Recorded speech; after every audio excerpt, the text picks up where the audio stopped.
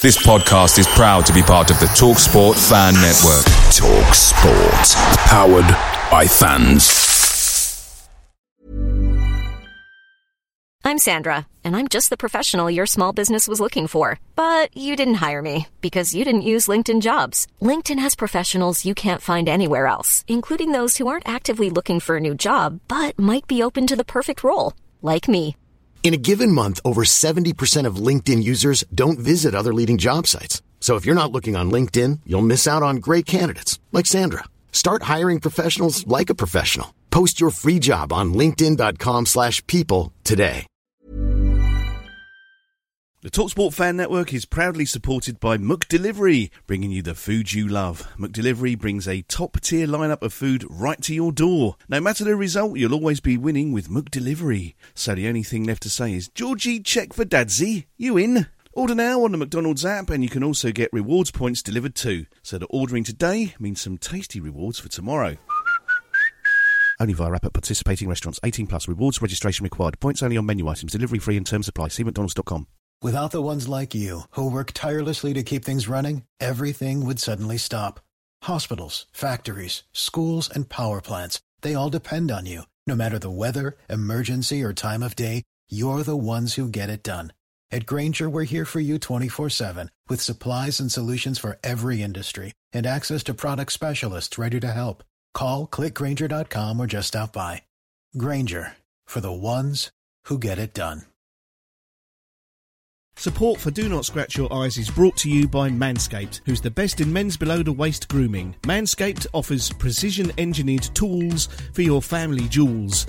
Manscaped is trusted by over 2 million men worldwide. Join the movement for all your below-the-waist grooming needs. Get 20% off plus free delivery with the code YourEyes20 at manscaped.com. At 1:30, it was an announcement. Open those golden gates. Leicester City have a penalty kick in the 6th minute of injury time. Knockout takes, Almunia saves, knockout follows in, Almunia saves again. And now Watford are on the counter-attack. Forestieri. Oh, I don't believe this.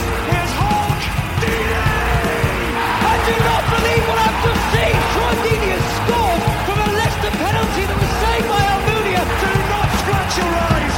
Do not scratch your eyes. Do not scratch your eyes.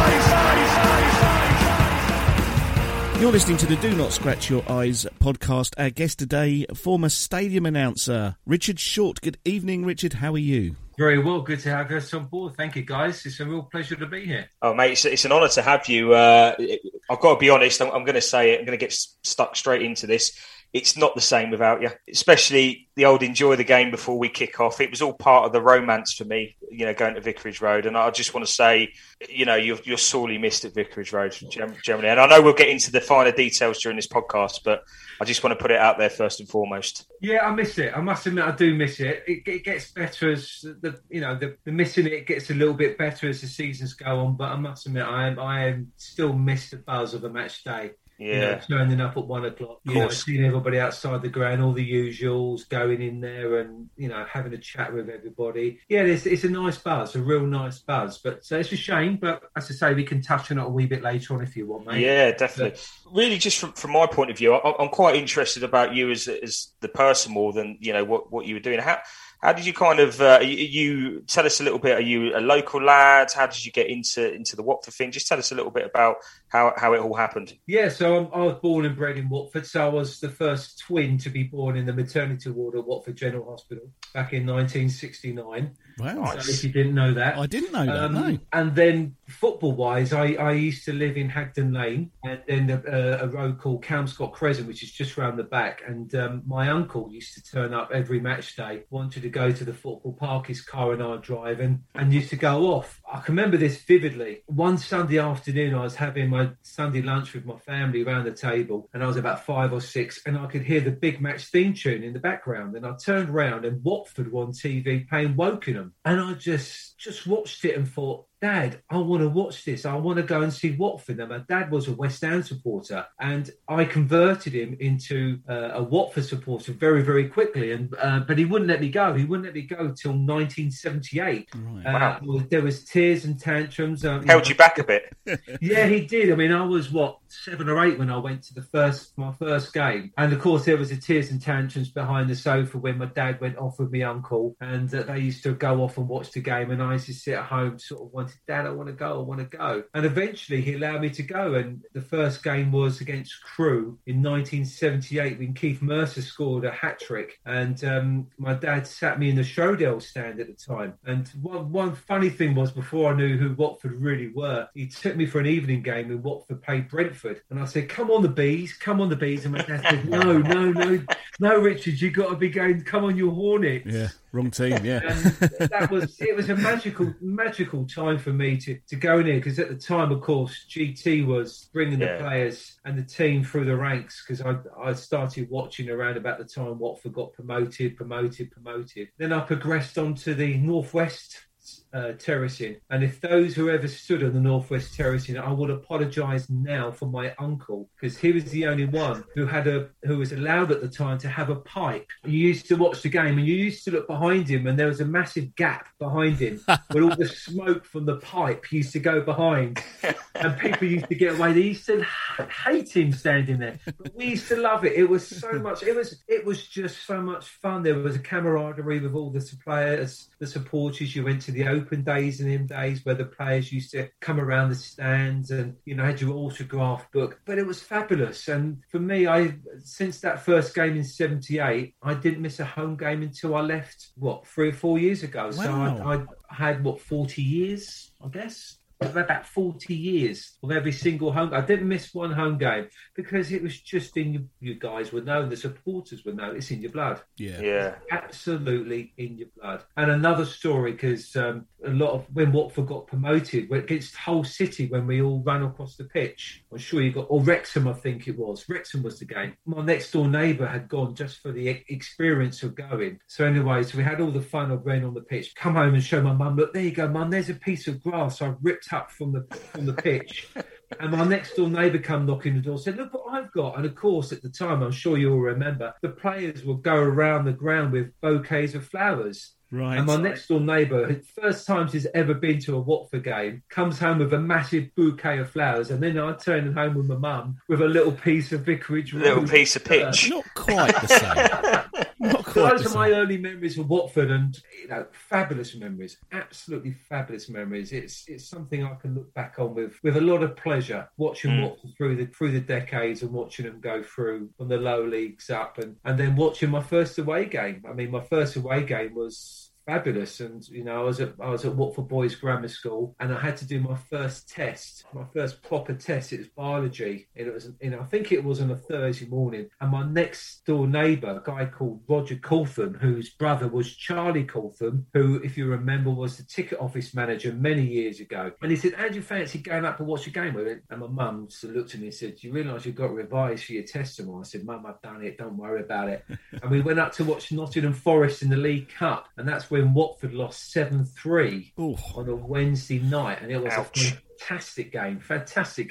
That was the only exam I passed. I got 50% and I got a pass, and that was it. Obviously, you're a fan. I mean, that's been established. You're a fan. How did you get into the whole getting more involved in the club thing? Well, that was when I used to run the Watford Hospital Radio. Right. Back when I was 17, 18, 19. So I did a few shows, and they wanted to get involved in radio. And then I got promoted, if that's a word, or voted as the chairman of Watford Hospital Radio. And I simply said, you know what? Has anybody thought about approaching Watford Football Club, and doing the on-pitch announcements and providing the music? And everyone went, no, we haven't done it, because at the time, Watford Hospital Radio was broadcasting to the patients from Vicarage Road with Pete Monroe, if you all remember rightly, in the old main stand, if you looked at the main stand from the pitch, on the right in the tucked in the top hand left hand corner of the main stand, there was 2 boxes, one for Hospital Radio and one for Radio Hornet. I approached Graham and said, Graham, how do you fancy us doing it? And Graham said, well, look, we can't pay you. I said, we're not looking for money. Can we just have an advertising hoarding on the pitch saying Hospital Radio? And it was put up on the Ralph stand, and we'll do it free of charge. And he said, absolutely, come in, let's do it. And I think we started that off, and I started it off with a guy called Jamie Crampton and a few other people, and that was effectively it. And then from that away onwards, I was there for 7 or 8 years, doing it free of charge. And then Hospital Radio, they basically didn't want Hospital Radio to do it anymore. And they said, well, Richard, we want you to stay on. Can you do it? And I said, absolutely. And 17, 18 years later, I was still there. Was your job then sort of playing the music pre-match, half-time sort of thing, or was it doing the announcements as well? Or yeah, we took it on. So really, the format of the day never really changed. So really, I would turn up at the ground 1:15, get inside the ground, get everything turned on, go and get the programmes, get the dedications from Viv in the reception area, go up, and then, of course, had to open the gates. So at 1:30, it was an announcement, open those golden gates, get there, open up.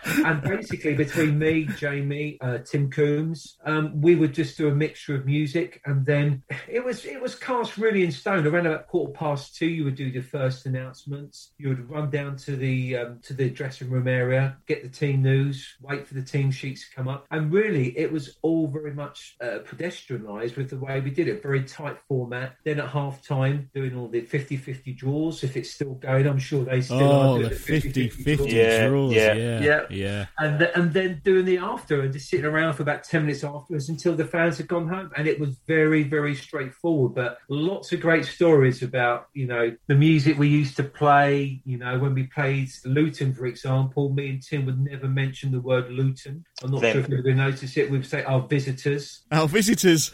Our visitors. We would never ever say Luton. And then, of course, when we had that match where all the trouble happened. Oh, the League Cup.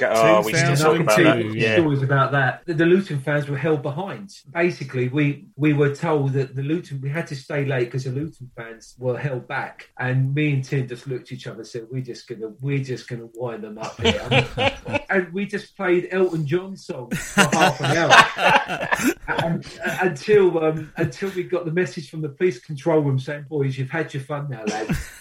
Let's turn the music off and let it do. But that game was a game. Oh, it was naughty, wasn't it? I would never ever forget in my life, from all the trouble going down the M1 with the signs on the motorway, from the trouble here till we got on the ground. I was in the tunnel area with Clark Carlisle at the time, and Clark said, what's going on? There's a strange sort of atmosphere at the moment, Richard. I said, Clark, come in, mate. Welcome to Watford versus Luton. Yeah, exactly that. Don't you know the history of that? And I was told at another game how Watford Luton is one of the hardest games to police in the UK. Never mind, any other game you want to mention. It is one of the hardest games to police. Really? And I said, Clark, come with me. And I took him up the tunnel and I walked him on the pitch. I said, Carl, look at this. He went, what the hell's going on?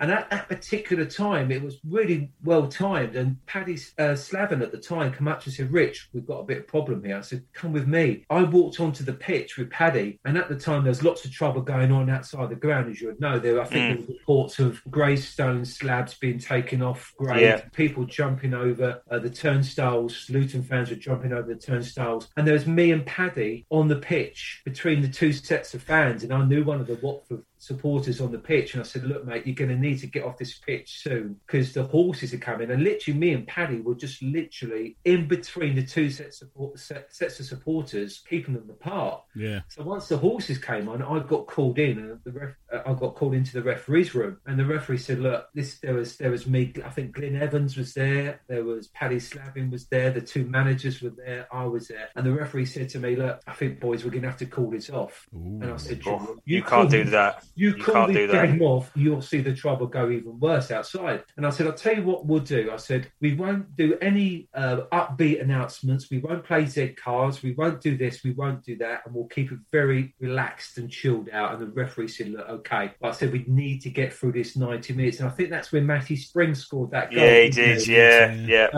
And that was a game and a half you'll never forget. Never forget at all in my life. But so that was progressing on how I got into Watford. And Graham Taylor was just phenomenal at the time. Phenomenal. And again, lots of stories I could tell you about. Yeah, I was going to say, have you got a story about Graham that's sort of close to your heart? Hundreds of stories I could tell you. I mean, one thing Graham used to do every start of the season, and my dad never forgot this, before the gates would open, first game of the season, Graham would purposely walk around the whole of the ground, shaking the hands of every single matchday member of staff. From a steward, he will walk up to me. And at the time when I started, we started to have the dancing girls. So I think we were in... Yeah, I remember them. Well, it was in the old supporters club on the Northeast Terrace, if you remember rightly. Yes. Graham come up. Graham, I was walking with Graham. He said, what's going on here? And the girls were getting changed. And no one at the club had thought about actually giving them some modesty and actually making sure they were looked after. And he said straight away, right. And he made sure that they had their own dressing rooms. They made sure they were looked after because no one had thought about it. And then he carried on walking around the whole of the ground, shaking everybody's hands, the whole stewards, everybody. And for me, never forgot that. I mean, there's other examples I can give you. Another example about GT, I'd be walking back from Croxley Green Station, suited and booted after a day in the office or a day doing some visits. He would just pull up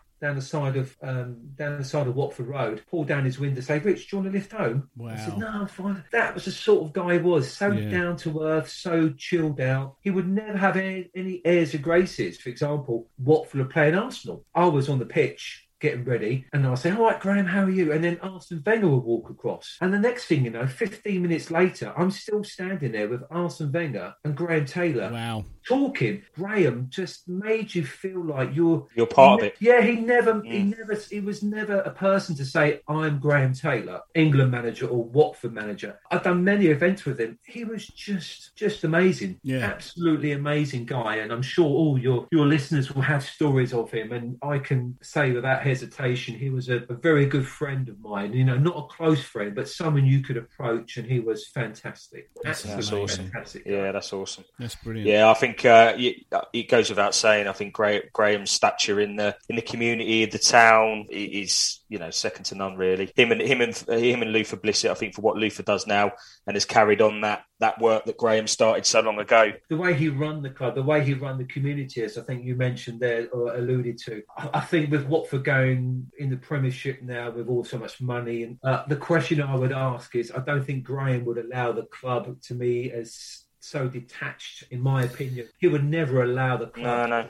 We've said that on this podcast, that it's so far away from where look. Don't get me wrong, I don't want to sit here and be negative about the current owners, but because there's a lot of good that has happened, with the stadium and so forth, and the money that's been spent and whatever. But you can't detach yourself from the fact of what he done for the community and what he done from the town, and that's something that the Potsos love them. Whatever it is, they just do not understand, and they haven't got that ability to be able to reconnect with that, and that's a shame. That's a shame. I think you're right. I mean, as I say, the Potsos, if you look at the ground as it was when I started, back 20 years ago, you had an old rickety main stand, which when I started watching them in 1978 was the main stand. Stand. They've done fantastic work. You can't knock it, but you look at, for example, the Ex-Players Association. We used to have so many great events with the likes of Neil Price and everybody else getting involved. Yes, it wasn't massively well attended, but it was an opportunity for the players to still be involved. It was all an opportunity for those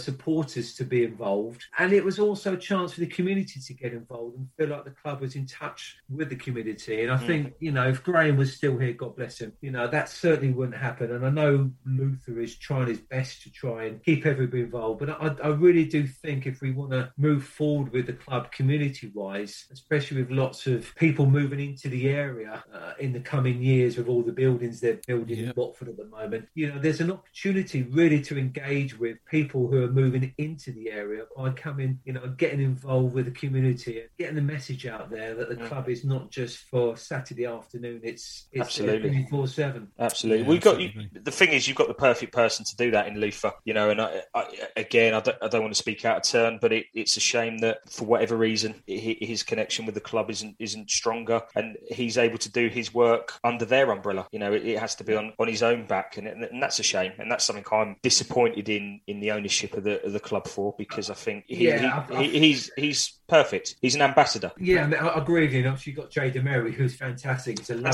lovely guy. He's in America, but you want someone who's in the UK. And I think for me, without sounding bitter and twisted, which I'm certainly not now, believe me, things move on. But the club is so insular, and it's so very much in itself, and it's lost that.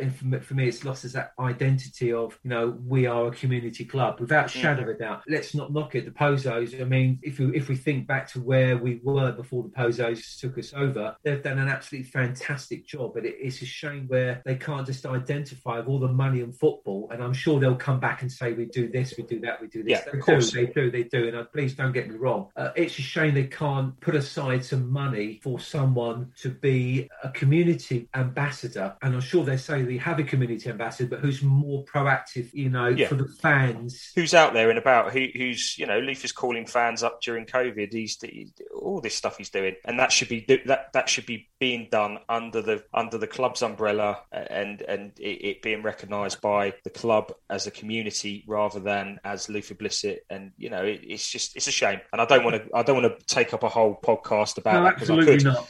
But when you're doing those announcements, how quickly does it take you to sort of get used to your own voice sort of booming across the PA like that? I mean, because I think I'd be like, oh, God, I can hear myself. Do you know what? Watford's fine. Watford's not an issue, because Watford's PA system over the years hasn't been the best, but it's been good for Watford. The biggest problem you have is if you work at Wembley. Right. Now, that system is so loud, you do get an echo about 3 or 4 seconds later. And it's only till the crowd start coming into the ground but it starts soaking up that echo. Right. But with Watford, it's not a problem. Watford is fantastic, and being on that pitch in front of the Rookery, getting that response is amazing, because I remember when we played Burnley in the quarterfinals of the FA Cup. Stephen Glass won. Stephen Glass. 2003. Yeah. I was only watching it the other day, funny enough, and someone come up to me after the game and said, do you know what? That was the best atmosphere ever. We were engaging with the fans. The microphone was great. Sometimes the music and also sometimes the crowd was so loud you couldn't even hear yourself speak. And as other MCs would tell you, you would have an earpiece in your ear. We didn't have that at Watford, and that's when me and Tim were so good. Me and Tim automatically knew when one of us was going to stop talking, or one of us, was coming to the speech, or I would look up. Now I could be on the pitch and I would just simply turn my head, and Tim would sense that, and he would take it or he would pass it back. I've been lucky enough to watch Jess Spelling on Soccer Saturday. If you ever get a chance to watch him, he is phenomenal. He has got a camera in front of him, 4 pundits to his left. He's got one earpiece with one director, and he's got another earpiece with the other director, giving information about the results or the scores he's giving out on the players. He is phenomenal at his job, and I had to do that once at Wembley. I had Dave Besson with me on the pitch at half-time in the cup final, and I had one earpiece in, a microphone, and I'll tell you what, it's the hardest job you could ever want to do. And in an FA Cup final, like Jeff Spedding does on Soccer Saturday, you just can't talk. You have literally seconds to do it, and you've got a countdown in one ear, someone else talking in the other ear while talking straight down to camera. Yeah. So it's really difficult to do. That's why me and Tim worked so well. We were literally just automatic, just like that. We just knew exactly what we were doing, what we were doing it, and what to say. It was fantastic. There's a very famous piece of footage that I've seen thousands of times. It's of the game against Leicester semi-final. I know this one. Now, Troy Deeney whacks that ball in, and he runs to the crowd, and he jumps into the crowd. Shirtless as well. Shirtless Troy Deeney. And there's a man who's got Shorty written on his jacket. that looks remarkably like you, which I Yeah. must have seen, 1,000 times. You can't miss you in that clip. What do you remember that particular incident? When you Give us your breakdown of that. I remember Maybe the whole day, actually. Do you remember the whole day? Let's talk about the whole day, I remember that vividly because the stand was literally on its last legs and we could only have a certain amount of people in that stand. As you may or may not know, the club had to get insurance on that and there was only a few people in there. I think at the time, that particular game, all the players' wives were there at the bottom of the stand. Yeah. My daughter Gracie and my partner Natalie came into the game and it was a beautiful sunny day. I'm sure you remember. Gorgeously sunny day. Vidra scored that wonder goal. Which doesn't get talked about. No one gets talking about that because that was a wonder goal. And then it got cloudy and all that. And then suddenly, towards the end, we think, God, that's it. It's not going to end like this. We saw it and we went, oh my God, there's a penalty. And everybody, we obviously had a camera. I was in contact with TSN, the video people, and they come back and said, it's not a penalty. It's no way a penalty. Soft, wasn't it? He's thrown himself to the ground. What can you do about it? It pans out. And then obviously we score the goal. And as we all know, you're a diehard Watford supporter. We're all diehard Watford supporters. The emotion just completely went. I run straight down there, jumping up and down like a mad lunatic, like an idiot I am. I've seen it, yeah. And I was seen looking for Troy. And me and Troy have had this discussion many times about that. Then I looked up, and of course, I think you remember rightly in the Rookery end, somebody had let a flare off. Yeah. We're trying to track him down. Yeah. My daughter had seen it, and because everybody was on the pitch, it was chaos. My daughter burst into tears at the time. I don't know how many years ago was that now? 2013 it was, how many years ago? 8 years ago, yeah. 8 years now. So she would have been only 8 years old. Right. She was in floods of tears, thinking the whole world's falling to pieces because she doesn't watch football on TV and see this happen very often. So that happened. After the game, obviously, I've given the big I am and done all the cheering, got the crowd going. Anthony Matthews wrote a piece in the Watford Observer saying how well I got the crowd going and all that. And then, of course, I got a phone call from the club saying, by the way, I don't think the way you acted on the day was very professional in the way you were cheering the fans on and getting the fans going. And I went, right, okay, that's like contradiction with what Anthony Matthews was saying in the Observer. And so it was sort of a situation where they wanted me to temper it down and stuff like that. But that was at the time, if you remember rightly, I got pulled in before the start season where I had to shout the player's name out. Yeah, I remember this. I wanted to touch on this. I wanted to know if that was your idea or the club's. Absolutely not. And I can say this as a Watford supporter. We're not the most vocal, at the time, we're not the most vocal supporters. Going back to the late 70s, there was always this situation where we wanted a cover over Vicarage Road to get the noise going because the fans were never very vocal, not as vocal as everybody wanted it. And the club, desperate to get some noise going, and that's where obviously the 1881 boys came involved, got the drama, encouraged the noise. And they said to me, look, can you cut out the surname? I said, well, I will, but unless you've got a gifting Noel Williams at the time or a Tommy Mooney or you've got a Troy Deeney, you're not going to get the fans shouting out some kind of obscure Spanish or Italian name. I'll tell you something that used to go wrong with that is at that time, if you remember, we were having so many transfers, so many players coming in. Generally, the fans were a little bit like, who is this? Yeah.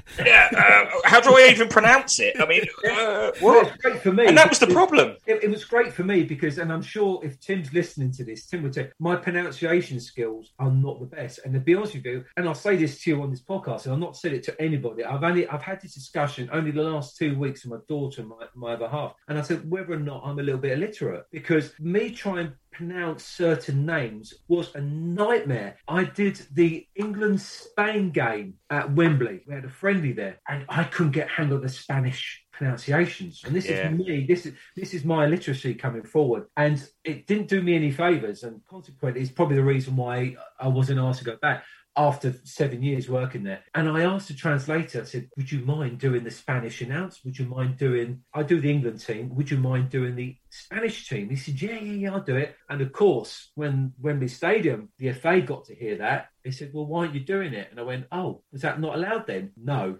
Because I was scared stiff of making pronunciations. Bill Leslie was telling us about when he was doing a commentary game and the Polish names, how they look, even how you believe they sound, are completely irrelevant to what they actually are. That's the reason, and there's another reason why Tim used to do the away teams. Yeah, because Tim was so fluent. He could just take a name just like that and run with it, and that's why I did the Watford home team, because originally I did both teams. When I started, I did both, and I said, you know what, let's spread this out a little bit. Let's let Tim do the away teams. Basically, not because I was spreading the load, it was because I was downright awful at pronunciations, and it used to worry me no end. Yeah, worry me no end. I used to, the whole week before I get the team sheet or go through the squad of players, getting the pronunciations right. And that's mad. That's mad. I mean, honestly, truthfully, it never showed. No, we never noticed. Did you ever have any like big faux pas on the mic where you went, "Oh, I wish I hadn't said that"? Or like I've done or something. Yeah. I didn't swear. I got a phone call the day after or 2 days after the game, and it was from Ed Cohn, funny enough, and he said to me, Richard, whatever you do, don't say that you've got this record you're playing and you had recorded it onto CD. We had the guy from the pub, had it from the pub. PRS. Yeah. They were in the ground, and they heard you say that you were recorded it. He said you're not supposed to record things from record onto. Yeah. I had that, and this one, which was more to do with the lack of communication from the club at the time. And I'll be very honest here. We had a situation where the players would walk out. Obviously, I knew Mick at Sky Sports really well. If you've ever seen the guy on the side of the pitch with a grey beard, is the producer, a guy called Mick, a lovely guy.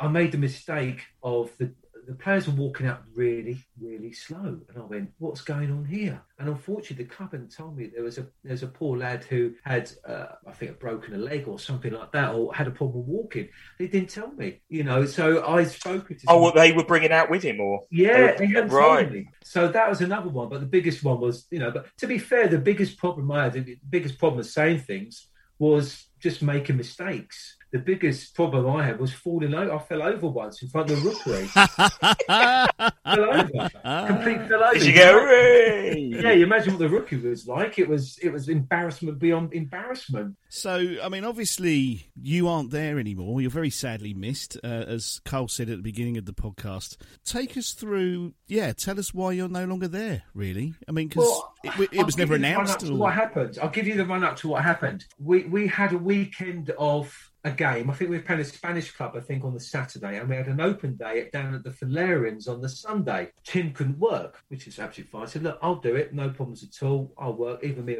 I did every game anyway, as you know. I didn't miss a game I was working at the club. Sensed something wasn't quite right, and I went down to the Valerians and I did the open day, and nobody was literally talking to me. Literally nobody would pass a word to me. At the time, I knew a guy who used to work at Hospital Radio, a guy called Craig Kingham, who now works at Capital Radio. And he phoned me up on the Monday morning. I said, do you know what, Craig? If I get to do my game on Saturday, that means I'm going to be there for next season.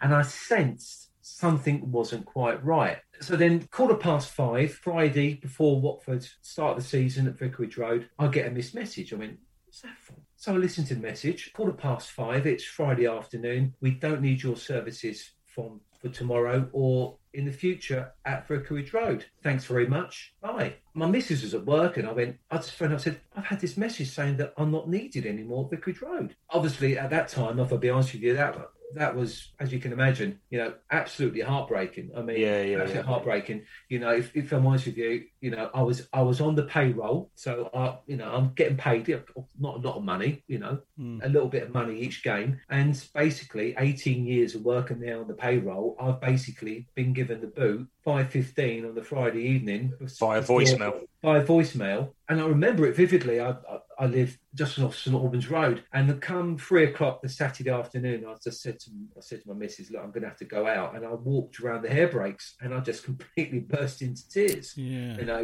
Jesus. As we all know, we're all Watford supporters, passionate. And I spoke to various people at the club, and that was the day that Watford got rid of Kinley. Oh, okay. Yeah. And we were going through Billy McKinley, okay. Yeah, that's it. After 2 days or whatever it was. Yeah, and this is after having a couple of meetings with HR, saying, look, you realise I've been with the club on the payroll for 18 years, and you are sacking me overnight. What's the reason? The whole process has started about 2 years before, when they wanted to split the arrangements with me and Tim, and I think they reverted back to me after everybody had got involved and said they wanted me on the pitch. If you've ever been to an open day, people would come up and ask for a photo with me, because obviously I've been there for a long time, been there for 17, 18 years. I found it a bit embarrassing that somebody wanted a photo with me. Why in hell?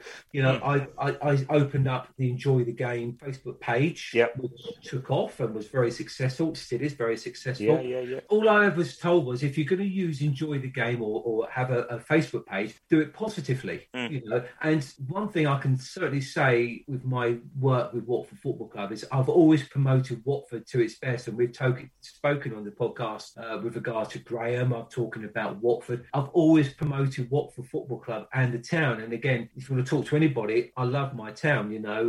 If I'll be honest with you, the first 2 or 3 years, it was really, really hard. I can imagine.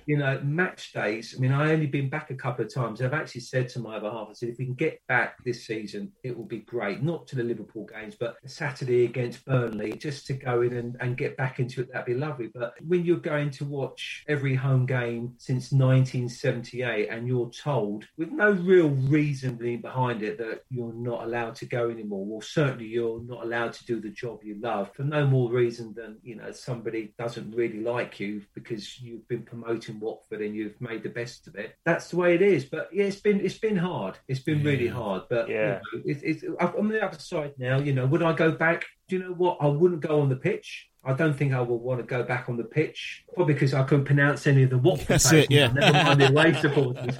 But I would certainly love to go and work in the lounge and meet some of the older players and do. I would love to be. There's still a big call for that, though. I think there's still a huge market at that football club for especially the players that me and Justin spoke to. Ian Bolton, so many stories that guy's got, and he's the funniest man. That we could have spoke to him for all night. He was brilliant. Literally all night. We could have done. At the end of the day, even if you just take me back with regard to some kind of role, with regard, and we touched on it earlier on, with regard to the Ex-Players Association, I would have loved to have done that, just to give something back to the club. We all love Watford dearly. We want it to succeed both on and off the pitch, and that's all I want to do. I can't disagree with that at all. We're all in the same boat, really. And the funny thing is, and I'm going to say it, and I hope this stays in the podcast. Even myself and Justin, we've experienced the cold shoulder of the football club and what that has to offer, and it's not a nice place to be. And all we're trying to do, we're not trying to belittle anyone or put anyone noses out of joint. We're just two guys talking about the club we love, our opinions, and that is all it is. It's our opinions on the football club that we love, nothing more. Yeah, we've got a platform I give you that we could, but we're not. It's just us. I can remember. I appreciate that you can look at it in two ways. Yes, the company is now a big business. Football is a big business. It's a company and it's got money to make. You could talk about football in general, how all these football clubs could have gone under during COVID, but they don't. Other companies outside of football have, because they haven't got the money. Football clubs are a strange phenomenon. They never go under because there's always support for them from the fans. Now, I remember when GT was there and I used to go to the football club, on a Friday afternoon, and I used to go in the offices and I'd just go around and having a chat with people. And they used to love it, sitting around there having a chat, talking to people. And lots of people just turn up and can I just come in? Yeah, yes, come in. GT say, just come in, have a talk. I can't speak to you long, but come in. But I do appreciate there is a footballing side of things. And, and the club is a big beast now. It's a big business. It's what? Sky give them £120 million a yeah, of course, but there's enough money. There's enough money there to be, and as you said, just set aside whatever it is, a small area for like-minded people, like-minded fans to just be involved and if they want to be and at the end of the day, yourself doing the job that you do, myself and Justin, other podcasts that are out there with Watford 1881, or all of them from the Rookery, they all put their heads on the block to say their opinions. The difference I find is that between me and Justin, we won't sit on the fence. If it's crap and not right, call it out. And wrong, we'll call it. You've got to, and you've got to, and that's the beauty of being a football supporter and being a Watford fan, because we can call it. You're absolutely right, because I think sometimes, I mean, you've got other supporter groups who are supported by staff within the club, but at the end of the day, in business, you can't just live in your own bubble. When I used to supply, for example, the House of Commons in my daytime job, and they lived in a bubble. They lived in the bubble where they don't see what's going on in the outside world. And I think sometimes this is what happens with Watford. They live in a bubble where they think everything's right or their way is right. And 99% of the time, it is right. You know, you've got to give them, of course, those have done 100%. Fantastic. But they've also got to understand that as fans, let's not disengage with them. Let's actually get them involved, because at the end of the day, our heart is in the right place. My heart's in the right place. And it's taken me a long time to get back to speaking to you guys. This is my first sort of discussion with anybody since that fateful phone call a few years ago. But we all love our club and we all want the best for our club. Yes, you go on forums and you see people having a good old bitch and moan about other fans, but that happens in the ground anyway. Of You course. all hear that. Of But at course. the end of the day, 99.9% of the fans who are on these forums or turn up to Vicarage Road, or like me, did 72 grounds in my time supporting Watford, love Watford. And, unfortunately, people get jealous of other people's strengths and other people's wanting to be a part of the club, and they just cast you aside. It's a real shame that they can't embrace people like yourselves and say, yeah, come in, let's have a chat. Yeah. Let's have a talk about our club, because at the end of the day, it's our club. Yeah. Well, the other thing is as well, Richard, is it'll still be my club long after any other administrations are gone. We've got kids. We may have kids, we may not have kids. I've got a 15-year-old who wants to go to watch Watford. And when I'm dead and gone, she'll still be supporting Watford. Yeah. And I'm sure the majority of people on the board will not be there. Exactly. And we've got to make sure we protect it, because before the Pozos, we nearly lost it. And thank God for the Pozos, absolutely, who rescued our club and brought it forward. But like in business can't always be right. You can come in and change it, a bit like a manager. You can have a manager coming in and suddenly, or a Steve Highway, if you remember Steve Highway, the super stub, he would come on and make a massive difference. But you can't always do it. You've also got to listen to the Pozos. Have to say, yeah, we've done a great job, but I tell you what else do we have to do? Yeah. We always can't always be right. And who else can we talk to? Let's speak to Carl, let's speak to Justin, let's get their opinion on it. Yeah. Let's speak to Richard and see what's going on. It may all be rubbish, but you know what? At least you're opening your arms to everybody and come inside. We're just fans with opinions, rightly or wrongly. We're entitled to them, and it's our club. You just said that, and that's a massive part of why we started this, and I'm really passionate about that. And to talk to you honestly is brilliant, because it's somebody that has been there, done it, seen behind the scenes, felt it, smelt it, and then I'll say it, cast out by it, and that's got to be that's a bitter pill to swallow. And I doff the cap with where that's concerned. Well, my good memories outweigh everything. I mean, I could sit here for 3 or 4 hours telling you memories of in the dressing room with Tommy Mooney and Gifton Noel Williams, Robert Page. I could tell you loads of stories, and I've had 18 fantastic years. As a result of working at Watford, I got to work at Wembley Stadium, courtesy of Ed Cohn. I got to meet one of the nicest, best managers the world has ever had, and that's not just because I'm a Watford supporter. No. I think we all focus on the negative side of things. The football club over the last, how old am I now? 52. The last 45 years has given me 42 fantastic years, 3 years of negativity, but I'm still a diehard Watford supporter with a tattoo and a daughter who loves Watford as well. And, that's what it's all about at the end of the day. That's absolutely it. And opinions will vary. Opinions will always be different. And in fact, we have opinions of players one week that are completely different the next. They have a bad game. We call it out. Say, how's he playing for us? The next week he scores a goal. He's the best thing ever. That's the nature of being a football fan. It's a fickle thing. Yeah, but that's football, isn't it? I wouldn't want to support any other club just because we've had all the playoff finals. We've had all the relegations. We've had all the managers, the revolving door scenario.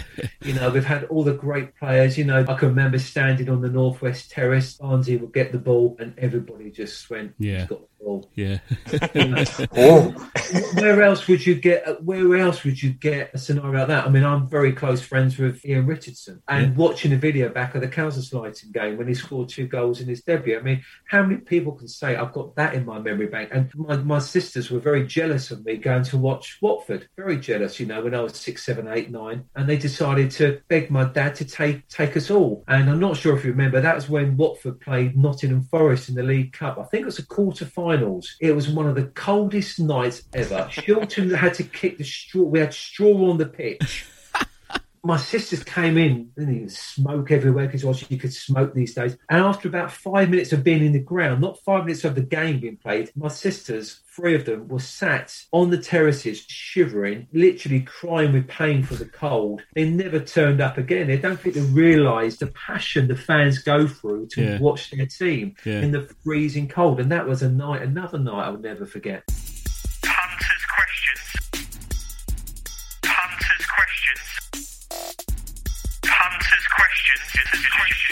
Right, so the first one comes from a guy called Tom Holly, and he's put, why were you replaced? Emma is doing a great job, but for a year or so, the energy from the matchday announcer dropped off a cliff. Thank you for injecting so much energy into the matchday experience, especially when things weren't going so well on the pitch. It's not really a question, but more of a comment. Yeah, there, I mean, Emma's fantastic, and we're very lucky that the club seems to nurture guys behind the mic who can do a really sterling job, and she's done a fantastic job. Answer to the question, I honestly don't know. I mean, as I say, a little bit of the greed-eye monster coming from inside the club, that's probably what it is. As I say, not everybody can have, no job is for life at the end of the day. I would love to go back just once on the pitch, just before the game, and go enjoy the game. But I don't think that's ever going to happen. That'd be great. But I had 17, 18 absolutely fantastic years with some many friends who I still see now, the likes of Richard Lee, Lloyd Doyley, Alec Chamberlain. I still communicate with a lot of them. I mean, we were very lucky enough during the pandemic. I could call upon many people to do video messages for the fans to listen to while they're at home. Jay Demerit, Richard Johnson, a fantastic one from Ross Jenkins, Keith Mercer, all sending messages. And that just shows what a fantastic club we've got. Second question, actually, it's a bit more of a personal one, comes from Peter. Yep. And he's put, hope your mum is okay. I heard she had a fall recently. She lives opposite his mum, and they're good friends. Yeah, my mum had quite a nasty fall over the weekend, and she's a lot better now. But again, it's about the family. Also, my dad used to watch Watford all the time. I mean, he went every game with me. Yeah. My dad sadly passed away 3 years ago, and is a big loss. And family is a big thing. My mum is a massive thing in my for me and my family, as is my dad. And we go back to Watford. Watford family is a massive thing, and we need to look after that family. But thank you for asking after her. She's a lot better now. Thank you very much. Brilliant. I think that question just sums up what we've been talking about, really, doesn't it? About the community and the club. Yeah, we're a big family. Let's make sure we keep that family all inclusive for everybody. That's good. I have found that question, Carl. You got it, yeah? Yeah, it's from Gary O'Brien, and he asks, who was the most belligerent Watford player you have met? Belligerent? Yeah. Yeah, was there any that didn't sort of sit into the mould that you can remember that were kind of like... I'll probably go back... I mean, if I had to have a guess, it would probably be during the Vialli kind of years, I suppose. I'll be honest with you, if you want to talk about belligerent, you would talk Vialli. I mean, Vialli, really? I mean, I could tell you a story about how we had a pre-season friendly down at Northwood Football Club, and he would just turn up in his chauffeur-driven car, turn up for 20 minutes, and then just go home. And the fans had come to see him solely. And I don't think it was his personality. I don't think he got what Watford is all about. And I think this goes back to, the club as it is now. I don't think he got what the community feel was about the club. I mean, I remember the day he was appointed, I was at the club and I was talking to the directors, Hai Gunjan and the stuff like that. They were actually beside themselves. We've got Vialli, we got him. Hindsight is a wonderful thing, and then I think after that, Ray Lewington came very soon afterwards with Ray Wilkins, and he was a breath of fresh air because we had another open day down at the training centre, and Ray would sit with everybody. He would talk to you. The directors at the time, I think everybody talks about Vialli and doesn't like. I just don't think he was the right person for the job. It's not him. I think it was the directors at the time who got the wrong person. They wanted a named manager, and I'll be honest with you, the wages he was on, it crucified the club. So I've never known a player not to be approachable. I mean, Paul Robinson, going the opposite way, was just a madman, absolute madman. I mean, I spoke to him about this recently. I mean, I would be standing, looking at the rookery, introducing the players, and he wouldn't do it once, he wouldn't do it twice, he'd do it 3 times. He'd walk behind me and he'd grab his hand between my legs as I'm talking on the microphone. But he was, do you know what? He's just such a nice... I've never known anybody to be... They've always really got to know me, and really, everybody was fantastic at the club. Everybody. Right. Absolutely everybody. That's good to know. That is good to know. Right, next one comes from Alan Knight, and this is: the events industry has been crushed through the pandemic. How much are you looking forward to things like the Croxley Rebels when it eventually returns? Yeah, it's affected me, to be honest, because I used to do... I done the Croxley Rebels. If people live locally, there's an event on the green in Croxley Green every year. And since I worked at Watford Hospital Radio, I've been lucky enough to host that event. It's nearly 28 years I've hosted that event. It's not so much for me. Yes, I get paid for it. It's all, again, we talk about community. The community hasn't got together in 18 months, 2 years. I do a lot of work for the Rebels. I do a lot of work for a lot of leisure companies where I get paid to MC events, and I miss it. Do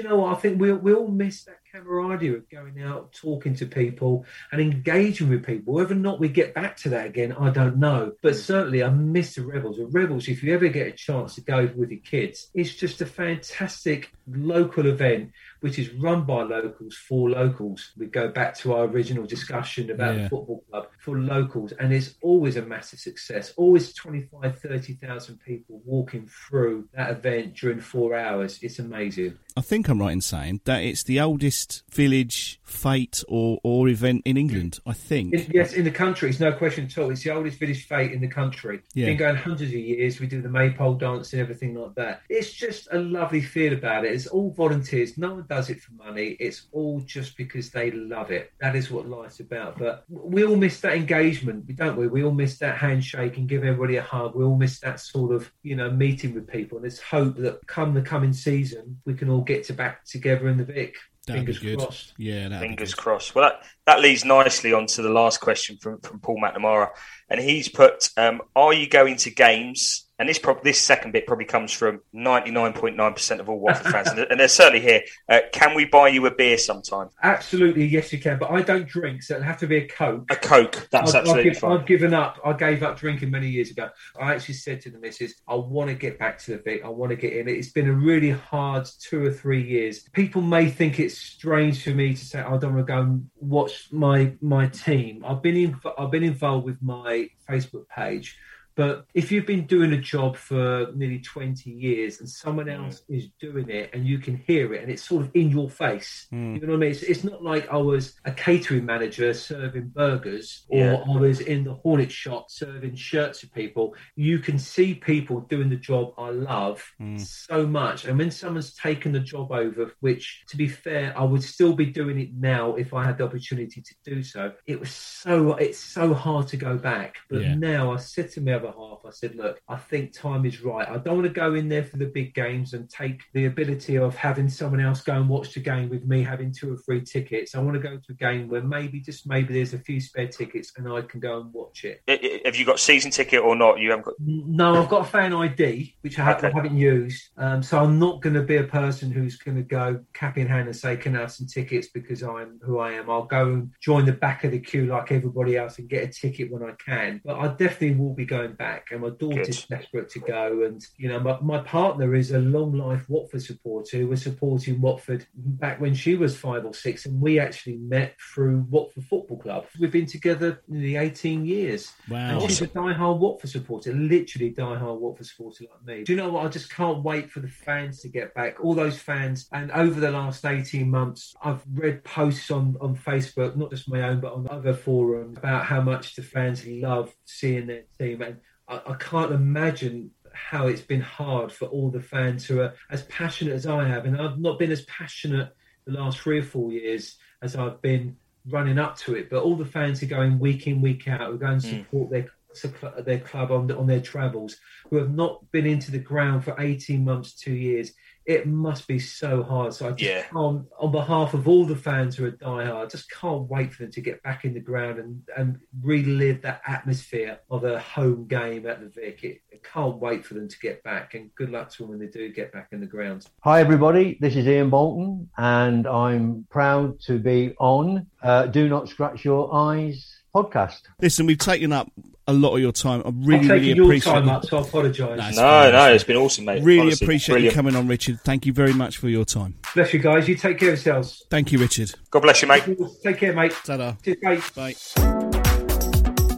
Get 20% off and free delivery with the code YourEyes20 at manscaped.com. That's 20% off with free delivery at manscaped.com. And use the code YourEyes20. Your balls will thank you.